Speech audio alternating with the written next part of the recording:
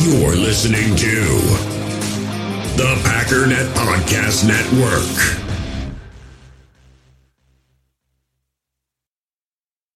We all have smartphones, and we all know they're pretty amazing, but they also can be amazingly distracting, especially when we're around other people. So US Cellular wants us to reset our relationship with our phones by putting down our phones for $5. That's right, a company that sells phones wants us to put down our phones. And to see what we find, learn more at uscellular.com/built for us.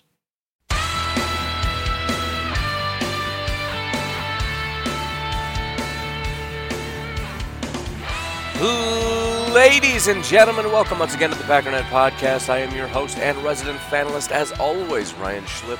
Check us out online, packernet.com. Find me on Twitter, pack_daddy.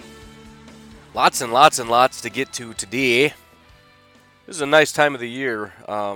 Although overwhelming, the news just kind of takes care of itself. So, biggest challenge I'm having right now, outside of just keeping up with everything, is making sure there isn't a major piece of news that I just don't talk about at all. Because that's probably just going to happen. But right out of the gate, before we get into preliminary type things, Mr. Johnny Kuhn decided to hang up the old cleats. If you got a couple minutes today, I'd go listen to his farewell retirement ceremony thing. It's pretty cool. He's definitely a good guy. And in a way, we do have a little bit of Antonio, not a little bit, a massive amount of Antonio Brown news. But in a way, it's a really beautiful contrast if you think about it.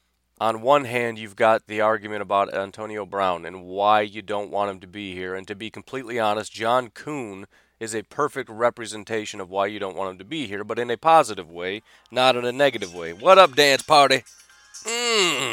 Intermission time. But the biggest problem and reason that I and a lot of people like me didn't want Antonio Brown is because of what he would do to the locker room, the fact that he would not be a good teammate, the fact that he would not put in the effort, the fact that he would not play hard for his team, the fact that he would not put in the effort to really grind and study and put in the effort. I mean, he's got a lot of ability. And there's no question that a lot of that ability came from hard work and effort.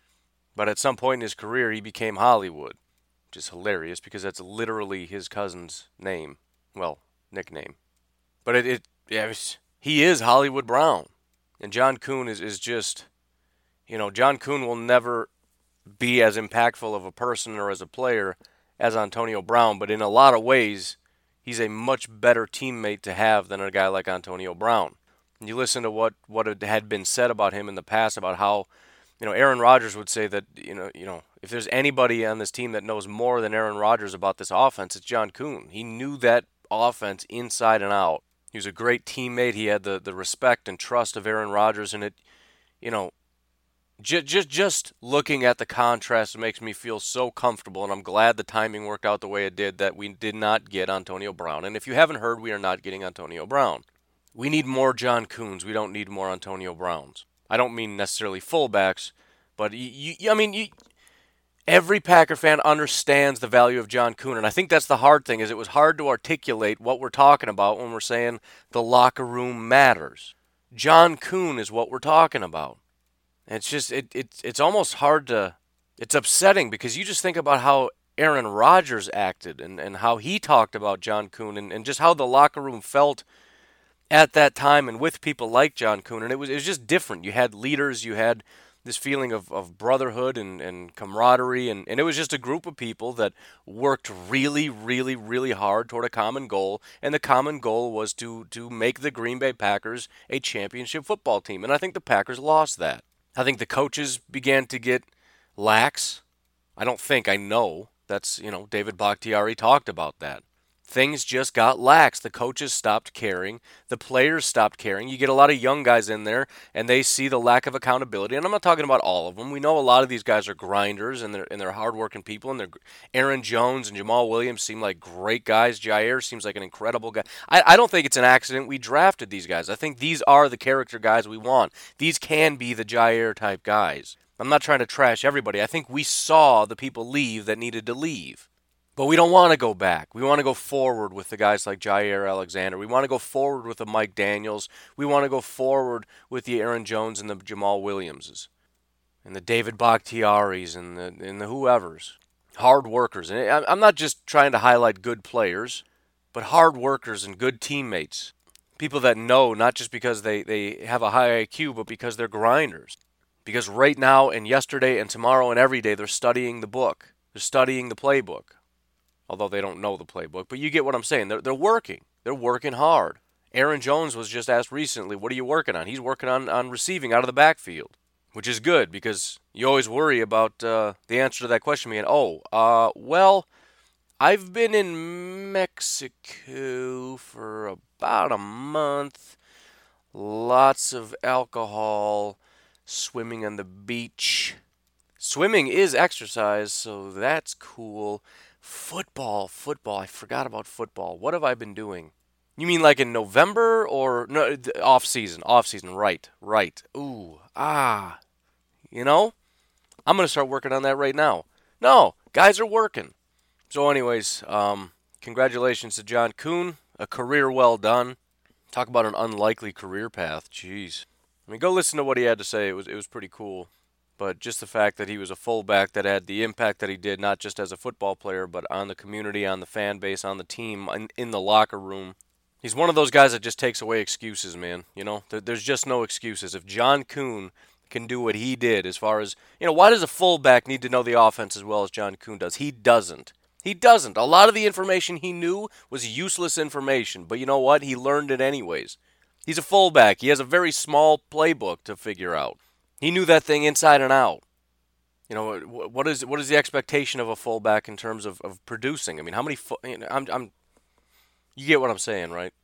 He's one of those people that just takes away excuses. There are no excuses left when a guy like John Kuhn walks into the locker room because he goes above and beyond every day.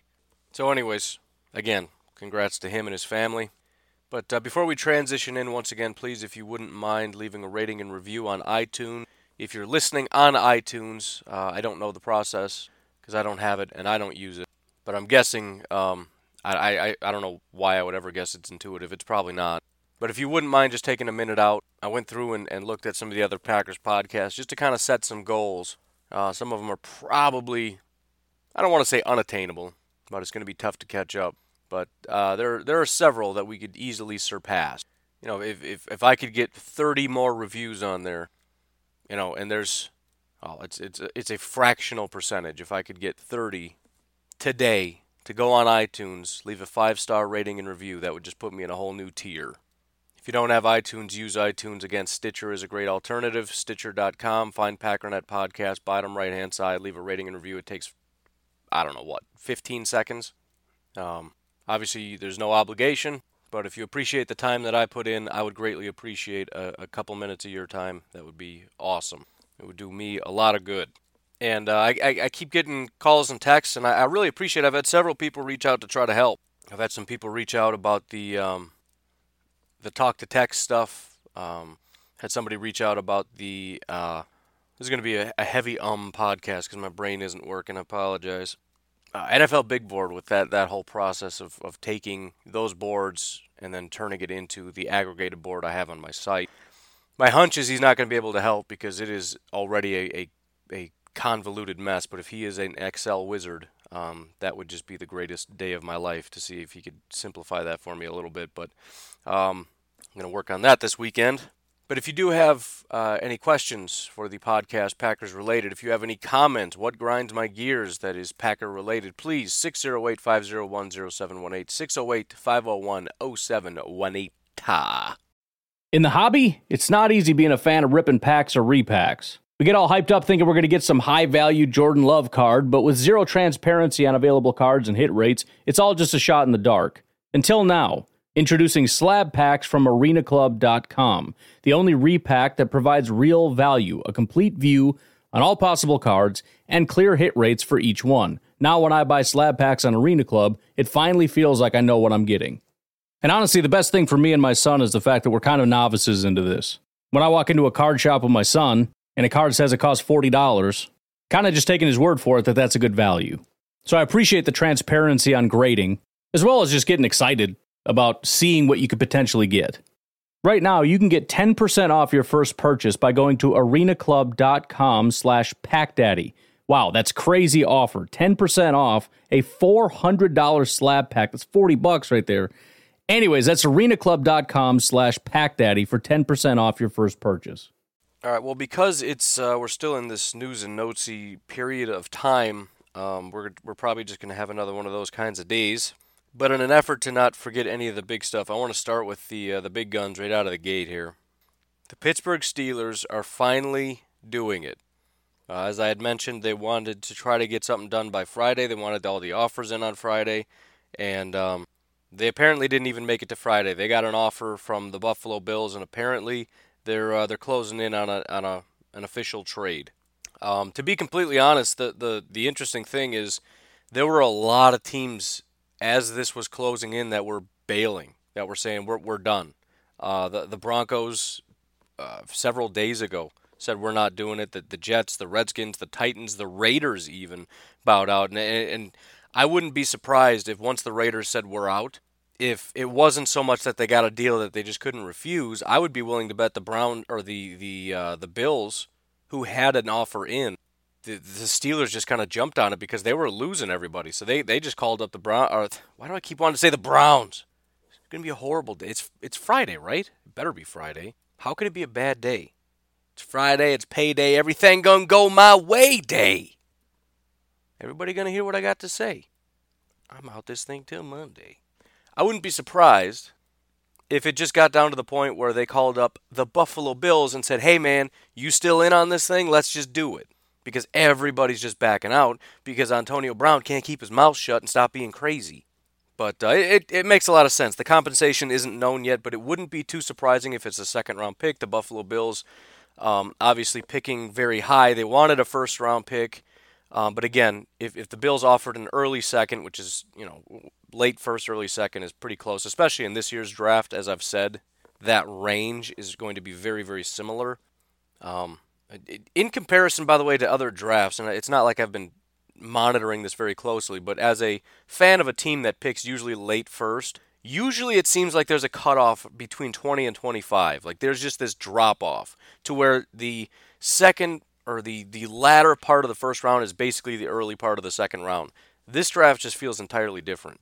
So I don't know the compensation. There may be something in addition to that. Maybe the Bills even worked it out. Like, I'll give you our second, but you got to give us something back. I don't know. We'll see how hefty this deal is. No possible way on this planet they gave up their first, but it makes a lot of sense. The Buffalo Bills need to help their offense. And it's funny because I actually mentioned this. I said they should give them to the Jets. Alternatively, the better option would be the Bills because the Steelers hate the Patriots. And to dump one of the best wide receivers on the Bills and the Jets and or the Jets to take on the Patriots, not like that's going to make that big of a difference, but I think it makes sense. Also, we will not be playing the Bills, so great. We won't see them unless they're in the Super Bowl, in which case this would have been one of the greatest trades of all time, to take the Buffalo Bills to the Super Bowl in 1 year. But no, I mean, I listened to I believe it was the GM of the Bills talk on Ian Rappaport's podcast, which I think the best way to phrase it is the worst podcast that you just have to listen to, because the inside information on there, because he's an insider and he gets GMs. His first ever guest was Bill Belichick. He's had Gutekunst and everything else, but it is just painful to listen to it, man. I just hate it. But anyways, you listen to him talk, and new offensive coordinator, new quarterback, everything's kind of new. They're kind of coming into their second year. LaShawn McCoy couldn't really find his groove, but he's still a really talented guy. So you got LaShawn McCoy, you've got your rookie quarterback going into his second year, you've got a offensive coordinator going into his second year. Now you've got Antonio Brown added into the mix, so you've got a young, talented quarterback, maybe, not so sold on that. You've got a clear number one wide receiver who's beyond talented and in multiple ways. If Josh Allen has a cannon, so if AB wants to beat him deep, he can throw it deep. But the amount of work he can do in the short and intermediate routes, very, very helpful. And it offers up a little bit of flexibility in the draft for the Bills. They draft relatively early. They're at 9. But at this point, I wouldn't be surprised if they take an offensive lineman at 9.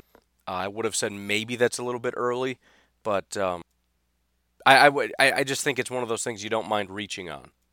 So maybe they trade back, but I don't think so. I think, unless an offensive lineman goes at like 7 to the Jaguars, which probably isn't going to happen, I would say they're going to stay and get an offensive lineman, that or trade back. Because they still need help on offense, and offensive line is going to be the biggest thing. And that was the whole point of this Antonio Brown trade, is they need to fix the offense. That's what he said on the Ian Rappaport podcast. That is the priority. They had one of the top defenses, depending on what metric you use. Whatever metric he used said they were like top 2 and 3, which I think is very disputable. But anyways, that is my expectation. I suppose it's not impossible if DK fell to 9, they would take DK and just try to have this ridiculous duo. But I don't think so. Or, maybe even tight end, though, if you think about it. But whatever. Offensive line is going to be my assumption at 9. Just an FYI as we get closer to the draft. The Packers sitting at 12. Probably can slot in offensive line for the Bills. Another report, it's kind of interesting. This was just barely touched on yesterday, and then within a couple hours it becomes, I guess, kind of official.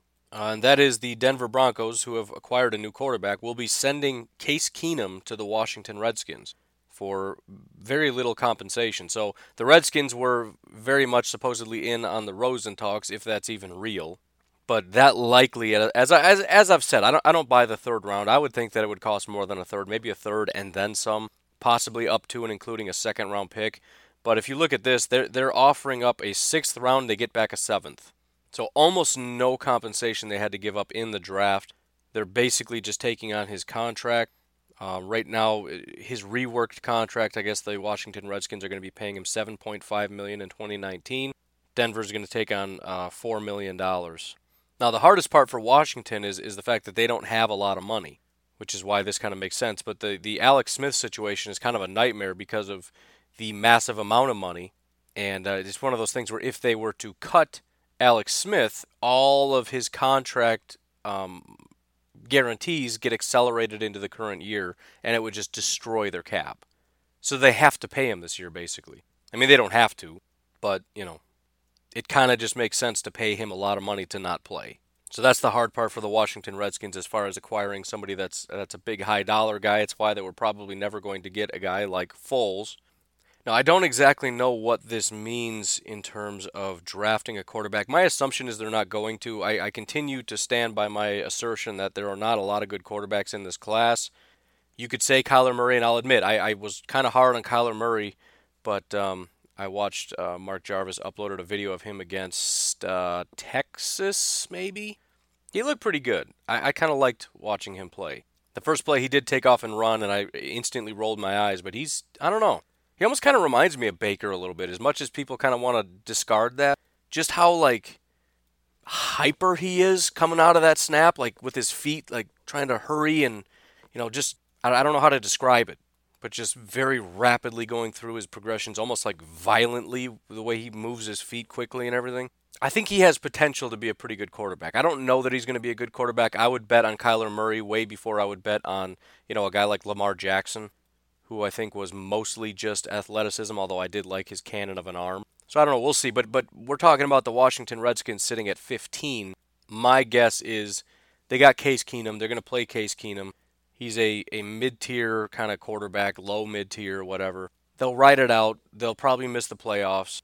And then next year, having, potentially a top 10 pick, they'll maybe look at drafting a quarterback next year. That would be my assumption. So again, looking at it from the Packers' perspective, a lot of the idea of as many as 4 quarterbacks going in the top 10 is just falling rapidly, especially as we continue to hear, not that it's a guarantee, Jacksonville's exploring other options. One of their options was Case Keenum, by the way. But if Jacksonville gets Nick Foles, we're basically just hoping Arizona takes Kyler Murray, because who else? 49ers don't want a quarterback. Jets don't want a quarterback. Maybe Oakland.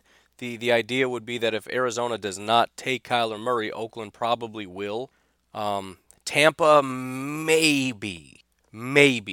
But I just don't think so. I think the new head coach over there is going to wait and see what happens, and again, maybe attack it next year. The Giants, maybe. But again, we still got a guy like Brissett out there. So, Kyler Murray's going to be gone. Will a team like the Giants or Tampa or Oakland pull the trigger on a Haskins or Drew Lock, Daniel Jones, any of these guys? I don't know. Denver also could pull the trigger. They just getting rid of Case Keenum is kind of telling, because they don't have a long-term option. So there could still be quarterbacks going, but every time you hear more and more of this news of guys just saying, forget it, we'll just take guys that are available in the NFL currently, it's kind of like, oh man, come on. What happened to that quarterback flurry? Washington was supposed to trade up and get somebody. But we'll see. I think we can take Washington off that list. But we'll see what happens there. Again, lots of news and notes, so it's going to sound a little bit random. It doesn't really flow very nicely. But there was another report, and it was essentially an allegation by Gil Brandt. You know, the rumors swirling about Kyler Murray are pretty vast, but I don't think there was anything more poignant and direct than Charlie Casserly coming out and saying in I don't know if he said ever or in 20 years or what exactly he said, but he just absolutely slammed him. He said, I've never heard worse reports from every single team that I talked to about Kyler Murray or about a leading quarterback prospect. So in other words, a first-round prospect. When he inquired, he'd never heard worse feedback. From his leadership to his study habits to his whiteboard work, he said he'd never heard something so bad. So Gil Brandt, a guy from the University of Wisconsin, an older guy, he's been around the league for a real long time, VP of player personnel for the Cowboys, but he essentially came out and said he thinks that this whole thing is made up by Charlie Casserly. Let me just read you this little blurb here. Posting on social media Thursday, NFL.com's Gil Brandt tweeted that Charlie Casserly's Kyler Murray report sounds fabricated. I'm going to read this, and some of it is what I already said, but just bear with me. In case you missed it, citing anonymous sources, Casserly, infamously dubbed the most wrong man in football by Bill Belichick, which is going to be an important piece later. In other words, Bill Belichick said Charlie Casserly is the most wrong person in football. Casserly slammed Murray's leadership, study habits, and whiteboard work following the combine. Brandt refutes nearly all of it. Per Brandt, only one team had Murray work a whiteboard. Brandt also said he's known Murray since he was in high school as a sophomore and that any leadership and work ethic concerns would be news to him. It's just more evidence that Casserly's absurd report was a weak hit job on Murray in service of a team that wants him to fall in the draft. All indications continue to be that will not happen. This makes me really, really angry. And I know this stuff happens. And the first time I had heard about this was in regard to Mel Kiper. There were a lot of allegations last year that Mel Kiper was essentially paid off by agents. So when he goes out and he does his mock drafts or his top 50 player list, he inflates certain players to try to make it seem as though they're better than they are, and essentially he just gets a paycheck, dance party, he gets a paycheck, or some kind of, maybe it's just quid pro quo to some degree. You know, I'll feed you information, this, that, or the other, whatever. It's a furthering of his career or just flat cash. Maybe it's just me, but this is a fireable offense in my opinion. If I employ you, whether it's NBC, Fox Sports, ESPN, whatever, if I employ you to be an expert in this field and to get good quality information and to pump it out. Yesterday I listed off the guys that get it right and wrong more often because that is valuable. And if I'm an employer, I want you to be at the top of that list. Not just cranking out garbage. I want you to be at the top of the most. I want to get the most accurate person. I want Ian Rappaport who's plugged in, but I also want it to be accurate reporting. If I get an accusation, but that somebody I am employed to is taking compensation to feed lies to the American public and also to other teams so that it hurts potential NFL players in the draft, or even helps, because I don't care, you need to be telling the truth, you will be fired. I don't care that you're the great Mel Kiper. Who are you? You know how many people are out there putting out top 50 lists? If you're lying, you know what that does to me and my reputation here at this organization? There are people sitting out on Twitter right now who's just rolled out of bed, watched 4 hours worth of film on some of the top prospects and put up a better top 50 board than Charlie Casserly has, because Charlie Casserly's just lying, doing the bidding of teams. Because Mel Kiper is just lying, doing the bidding of NFL agents or college prospects agents. I would fire you in a second. I don't care about the entertainment value. That would be so embarrassing to me, and I'm angry because I'm trying to do a podcast where I'm providing information. I'm doing I have an NFL mock draft YouTube channel where I use information provided to me by guys like Charlie Casserly, whose face is on NFL Network every single day, by guys like Mel Kiper, who are on ESPN, whose face is blasted all over the draft as this great expert that's been doing this for years. He knows he's just lying. And that's the information I'm using to try to help people to understand what's going on in the draft. The amount of hours that I put in studying is studying people that are lying to me. I don't think it's a joke. I don't care about the entertainment value. I'm not here for a soap opera. I'm trying to do a job. And I actually take it seriously. The people that listen to this take it seriously. I would fire them in a second. I wouldn't allow them in the room. And if I'm an NFL team, why would you ever talk to somebody like that? I mean, yeah, maybe he's just a useless pawn that, you throw a little bit of information at him and you just whatever, and you can just use him like a puppet. And he's basically just a doormat to be walked on. And he takes it from teams and agents because, he gets hailed as this great king who gets put on TV with hair and makeup to be some kind of a great expert. These people should be shamed. I don't know how many are doing it. But it's beyond infuriating to me that this could be happening. And listen, it has to be happening to some degree because somebody's lying. And basically, Charlie Casserly is the only one who comes out and says that thing. Ian Rappaport never said it. In fact, the Cardinals seem to say that he did a great interview. Ian Rappaport did say that, yeah, as best as I know, the Cardinals loved the interview. And we all just resigned ourselves to, okay, well, I guess he did one really good interview and a bunch of other terrible interviews. I don't know what else to think about this. And then you have coaches coming out saying, I've known this guy for a long time. He's a great leader. He's a hard worker. Somebody else came out and talked about how incredibly complex the offense is and the idea that he wasn't a guy that works hard coming in as a freshman and doing the kinds of things that he did doesn't make it. None of it made sense. None of it added up. And Gil Brandt finally just laid the wood down and said, listen, let's just call it what it is. The guy's a liar. Teams are trying to get him to fall so they can get him. So they go to the punk in the media, the guy they know they can push around and use as a doormat and say, hey, Charlie, I want you to get on NFL Network and I want you to spew this garbage for me to get him to fall. Like, come on, bud, what do you think? And it just reminds me of NFL Network, at least the last time I watched it, which was years ago, when you have these legends of the NFL who dress up in costumes and act like clowns. It's like, how embarrassing what people will do for a paycheck. These guys are set for life, and look what they're doing. They're acting like complete morons. And that's Charlie Casserly, apparently.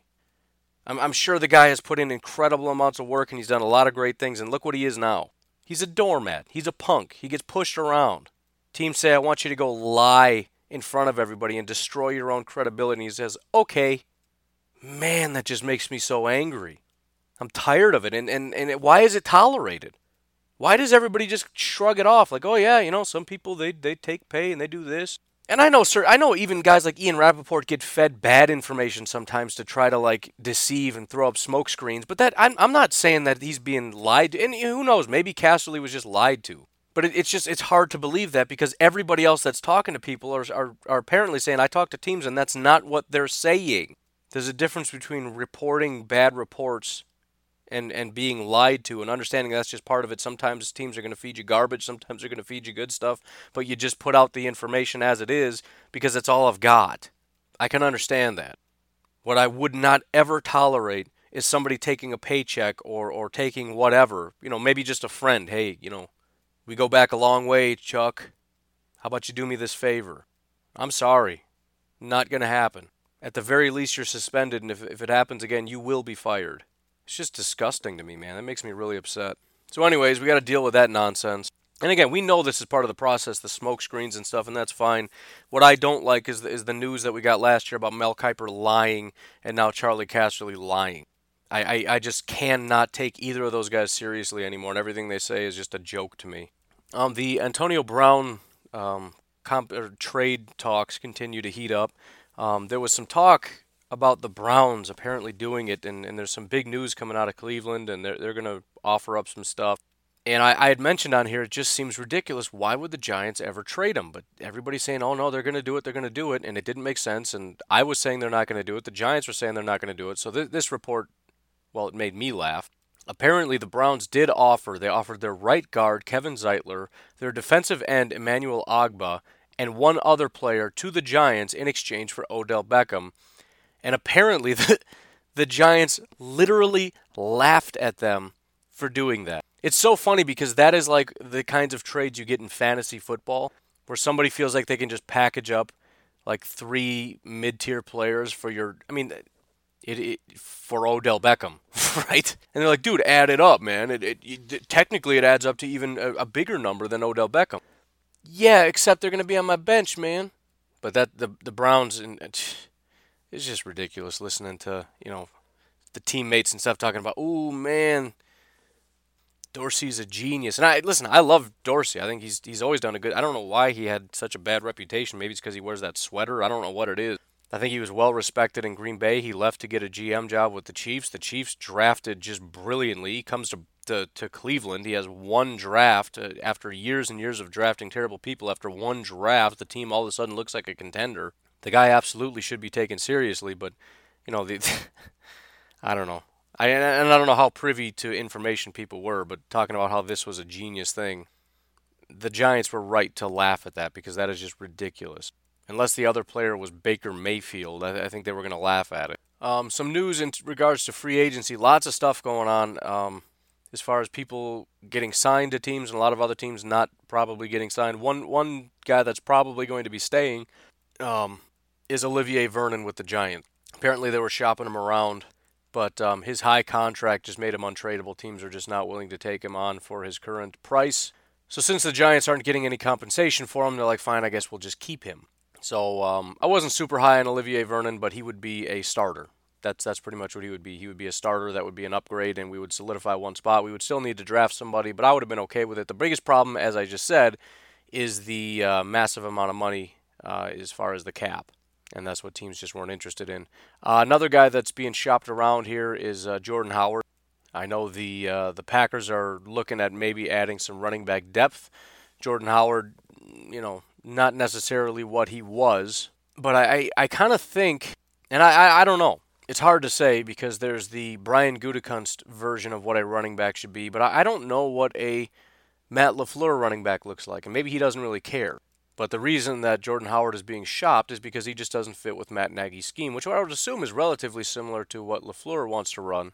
But either way, Jordan Howard is just a between-the-tackles runner. He's just a straight-up running back, and it feels like something Brian Gutekunst would be interested in, but I don't know if it's necessarily something that LaFleur would ideally want in a running back because he doesn't have that extra dimension. He doesn't have that receiving ability. And interestingly enough, Aaron Jones working on being a receiver is the exact same thing that Jordan Howard did last year when Matt Nagy came over. Matt Nagy came over and said, I need you to be more versatile. I don't want guys that specialize. I don't want a guy that just runs between the tackles and then have another guy, Tariq Cohen, that's just a third down back.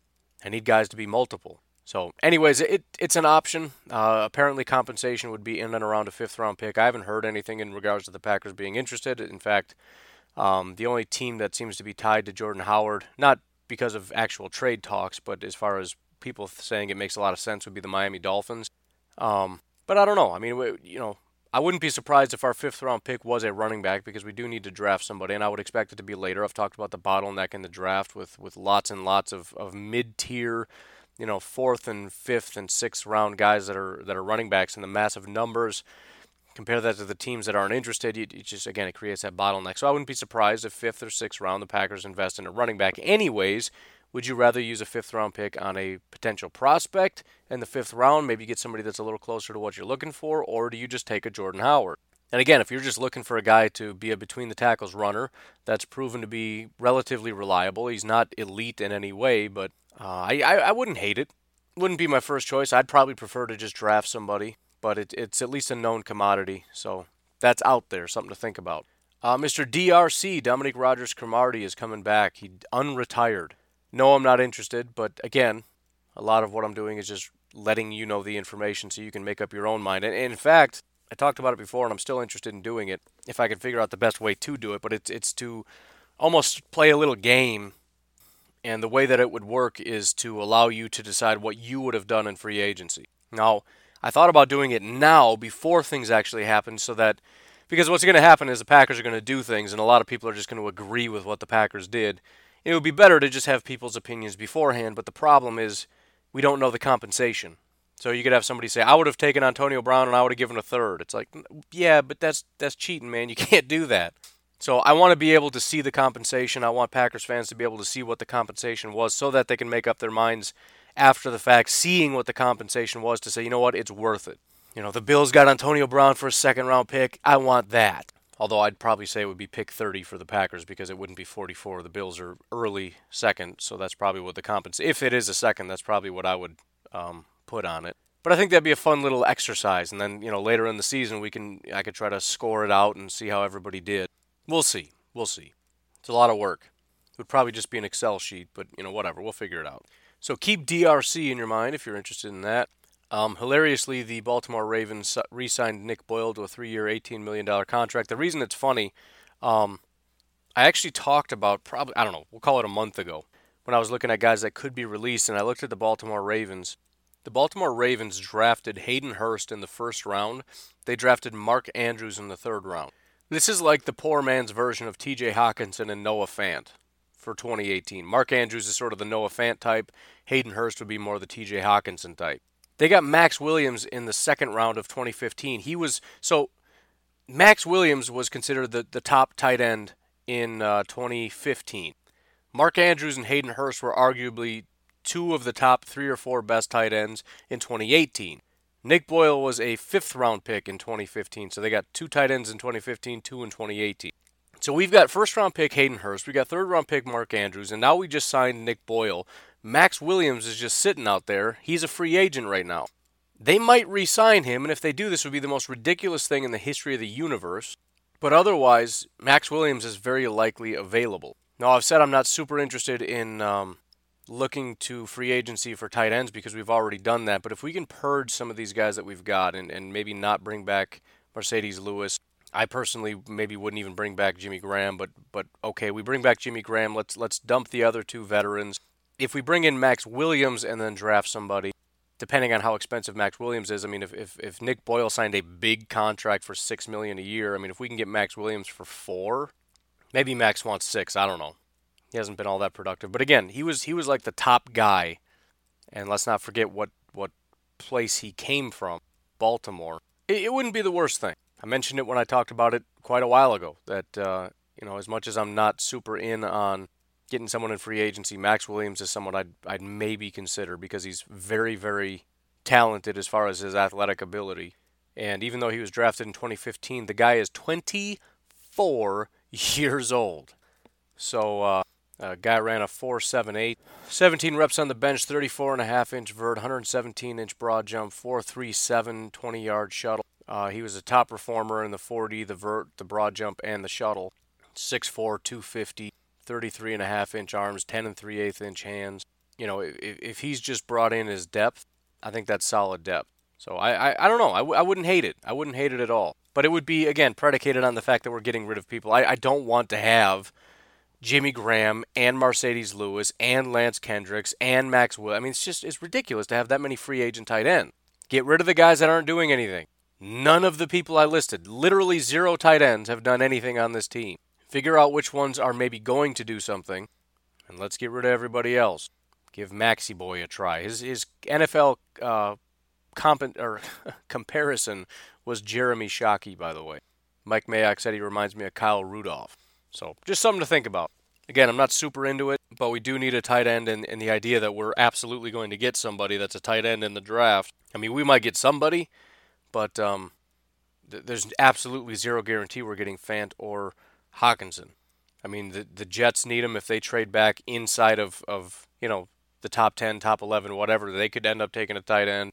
Oakland, same situation, probably not, but they could.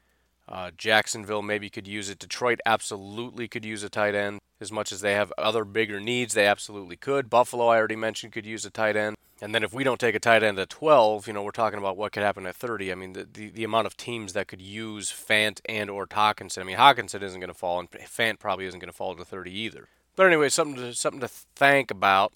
Another guy that's going to be available is the wide receiver Pierre Garçon. The 49ers did a lot of work in picking up options and re-signing a lot of people, but they decided to let Pierre walk. I think there's You could make an argument for Pierre Garçon being still a viable option. He's 32 years old, going to be 33 this football season. He did not have a good year in 2018, but obviously they didn't have their quarterback. He also didn't play very much. He didn't even play the second half of the season. And it's the second year in a row, so we've got injury concerns with him.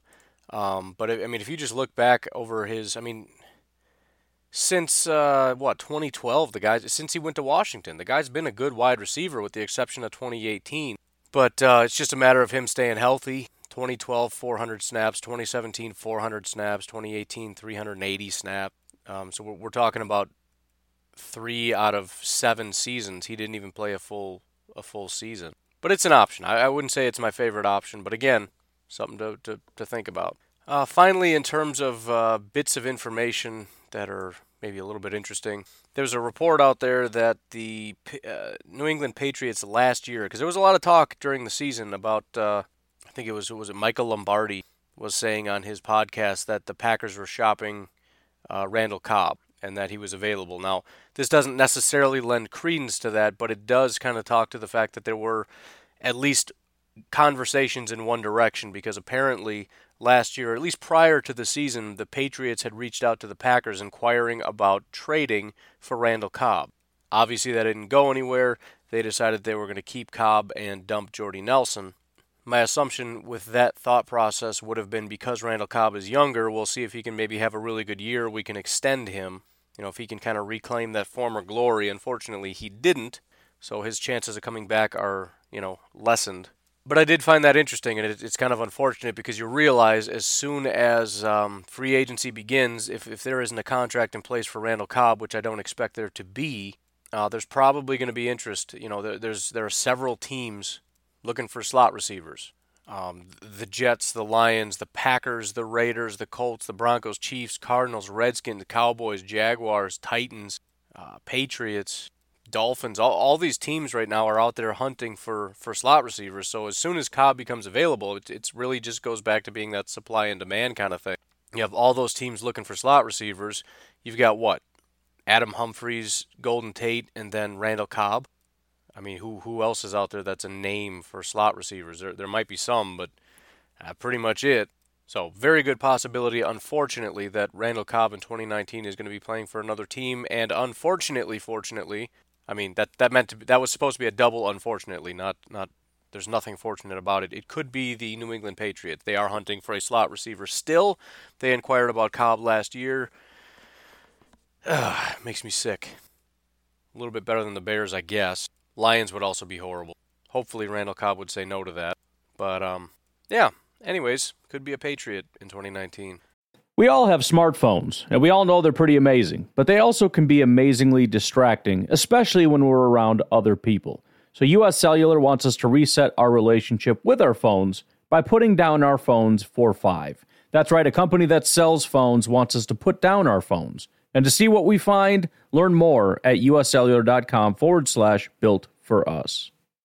Lastly, I want to get into a question here. The question was not really about Antonio Brown, but kind of. Even though we know the fate of Antonio Brown now, which, by the way, Kyle, talk to your buddy over there in the Facebook group and let him know his cousin is full of it. More than likely he's full of it and doesn't have a cousin that works where he says he does. But anyways, let me read the question in its entirety. I know we've beat the Antonio Brown drum for way too long, but I had a thought. Green Bay is not a great destination for free agents, cold weather, and small market. If they do trade for Brown with the 30th pick, would that make other free agents want to come to Green Bay? Would free agents see they are finally willing to pay players and really try to push in for a championship? We need players to want to come here to win, not want to go to Green Bay just because they have to overpay. That definitely is an issue as far as getting free agents to come here. To answer your question directly, I don't think getting Antonio Brown would help all that much. It could maybe be a draw in the same way that it's a draw by, Aaron Rodgers is a draw. In that, you could make the sales pitch, dude, look what we've got. We've really got a good chance of winning. And with you, I mean, just imagine, Antonio Brown and da-da-da-da-da-da. You could use Antonio Brown as a sales pitch. But and I'm again, this isn't exactly an Antonio Brown question. That's true of just about anybody, which is a real good point about getting good players. It's another reason why, elite prospects and players are better than just getting a bunch of mid-tier guys. You can make the same case with LaMarcus Joyner, Earl Thomas, whatever, one of these top-tier safeties. You could use them as a further recruiting tool, and especially since a lot of these guys are going to go early. So let's say on Wednesday, the trade talks are already in the works for Earl Thomas, and by Wednesday night or Thursday morning, there's a deal done. The Green Bay Packers are getting Earl Thomas, done deal. Starting Thursday afternoon, you start having conversations with other people. Imagine talking to a pass rusher. Here's what we've got. We've got the 12th overall pick. We're going to be aggressive. We're going to find somebody to play on the opposite side of you. On the inside, you've never had anything like it. Now, imagine we're talking to Justin Houston. Granted, he did have a very good defensive tackle, but Kenny Clark and Mike Daniel. And Earl Thomas roving over the top. And let's not forget who you've got on offense. Unfortunately, it's a tough pitch for Justin Houston because the Chiefs, had a pretty good offense. But you could at least say you're not losing much. You're getting basically the exact same thing, but you're going to be playing on a much better defense. You're going to be playing on a defense that... So yeah, you could absolutely use that as a sales pitch. The problem is some people aren't going to be sold on it. We're sort of limited in our ability to recruit based on players that just want to win. And unfortunately, that's only as good as our ability to win. And with us not succeeding over the last couple of years, and again... We could talk about, we have a really good chance of winning. We have Aaron Rodgers. But look at how many other teams, the Patriots, the Rams, the Saints, the Chiefs, the Chargers, the Cowboys, the Colts, the Eagles, the Bears, the Texans maybe. I don't know about the Steelers anymore. There's a lot of teams that can make a sales pitch about winning. And some of them are bigger cities. Some of them are warmer weather. You got domes. So it's tough to compete, and that's just kind of the reality. It's a small town. It's always going to be a small town. It's cold. It's always going to be cold. It's not a dome, so you're going to be playing in the cold, and that's probably the way it's going to stay, at least for a very, very, very, very long time. So at the end of the day, it just comes down to business. And I think the fact of the matter is that's the reality for most people. I think most players are just wanting to be compensated the way they feel they can be compensated. And I really think it's going to go to the highest bidder more often than not. I think the top priority is getting the best compensation, especially for a lot of free agents when we're looking at potentially their last contract. Earl Thomas will probably not be getting another contract unless it's a short 1 year, 2 year, whatever. But a lot of these guys are just looking for the best offers. And the Packers, that's the part where the Packers have been deficient. I don't think it's as much that the Packers haven't really been a destination. I think it's more that Ted Thompson isn't willing to pay up and other teams are willing to pay up. So there are definitely other aspects, and I've already said, as if I was a player, send me to Tampa Bay. Send me to Miami. Send me to a warm weather place. Give me the beach. Give me the Gulf of Mexico, man. I would love Tampa. Get me a house in Clearwater. Just make the compensation comparable. I mean, if the Steelers offered me 12.5 and the Buccaneers offered me 11.5, I'm going to Tampa, man. And there is going to be some of that, but again, I think as we go down the list of priorities, people that you're playing with is relatively low. And to get back to the original question, if you talk about guys like Antonio Brown, I don't know that it moves the needle that much. All things being equal, if the compensation were equal across the board, we're still battling the fact that we're in Green Bay. We're still battling the fact that we're in a small town. And I tend to think that there are some people that would prefer that. I don't like the city. I can't be the only person on the planet that doesn't want to move to a big city. The idea of playing for the Atlanta Falcons and living in Atlanta just sounds horrible. New York? Oh, that would be the worst. That would be my nightmare. Playing for the Jets or playing for the Giants, just out. Never in a million years. Hate the city. I'm not even comfortable in Madison. I'm on the outskirts. I'm in the suburbs of Madison, man. I don't even like going I work downtown. I drive there and I leave. That's it. I don't ever go east of my work. Stay over on the west side. I don't like the city at all. So I tend to think it just depends on the person, and it's all about salesmanship.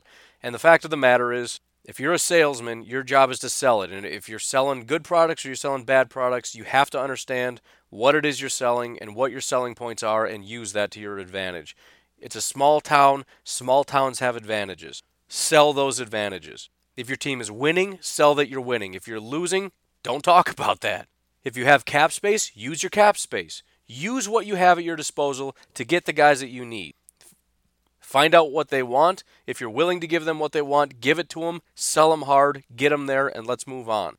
So again, to kind of answer this more completely, yes, it would help to a minor degree, and I don't even mean necessarily Antonio Brown, because I think that could be as much of a deterrent as it could be a benefit. I think there's a lot of people watching this nonsense saying, dude, I don't want to work with that guy. But in general, would I ever say that bringing in a massive free agent is a benefit because it's going to help us recruit other people? No, I don't think that plays into my equation at all. I mean, you can use it, but as far as do I want Earl Thomas, if somebody came to me and said, think about it, we could help use that to recruit other people.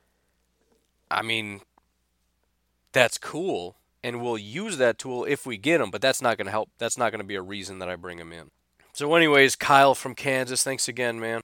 Keep the questions, comments coming in, all you fine folks out there. It's Friday. We made it through another week.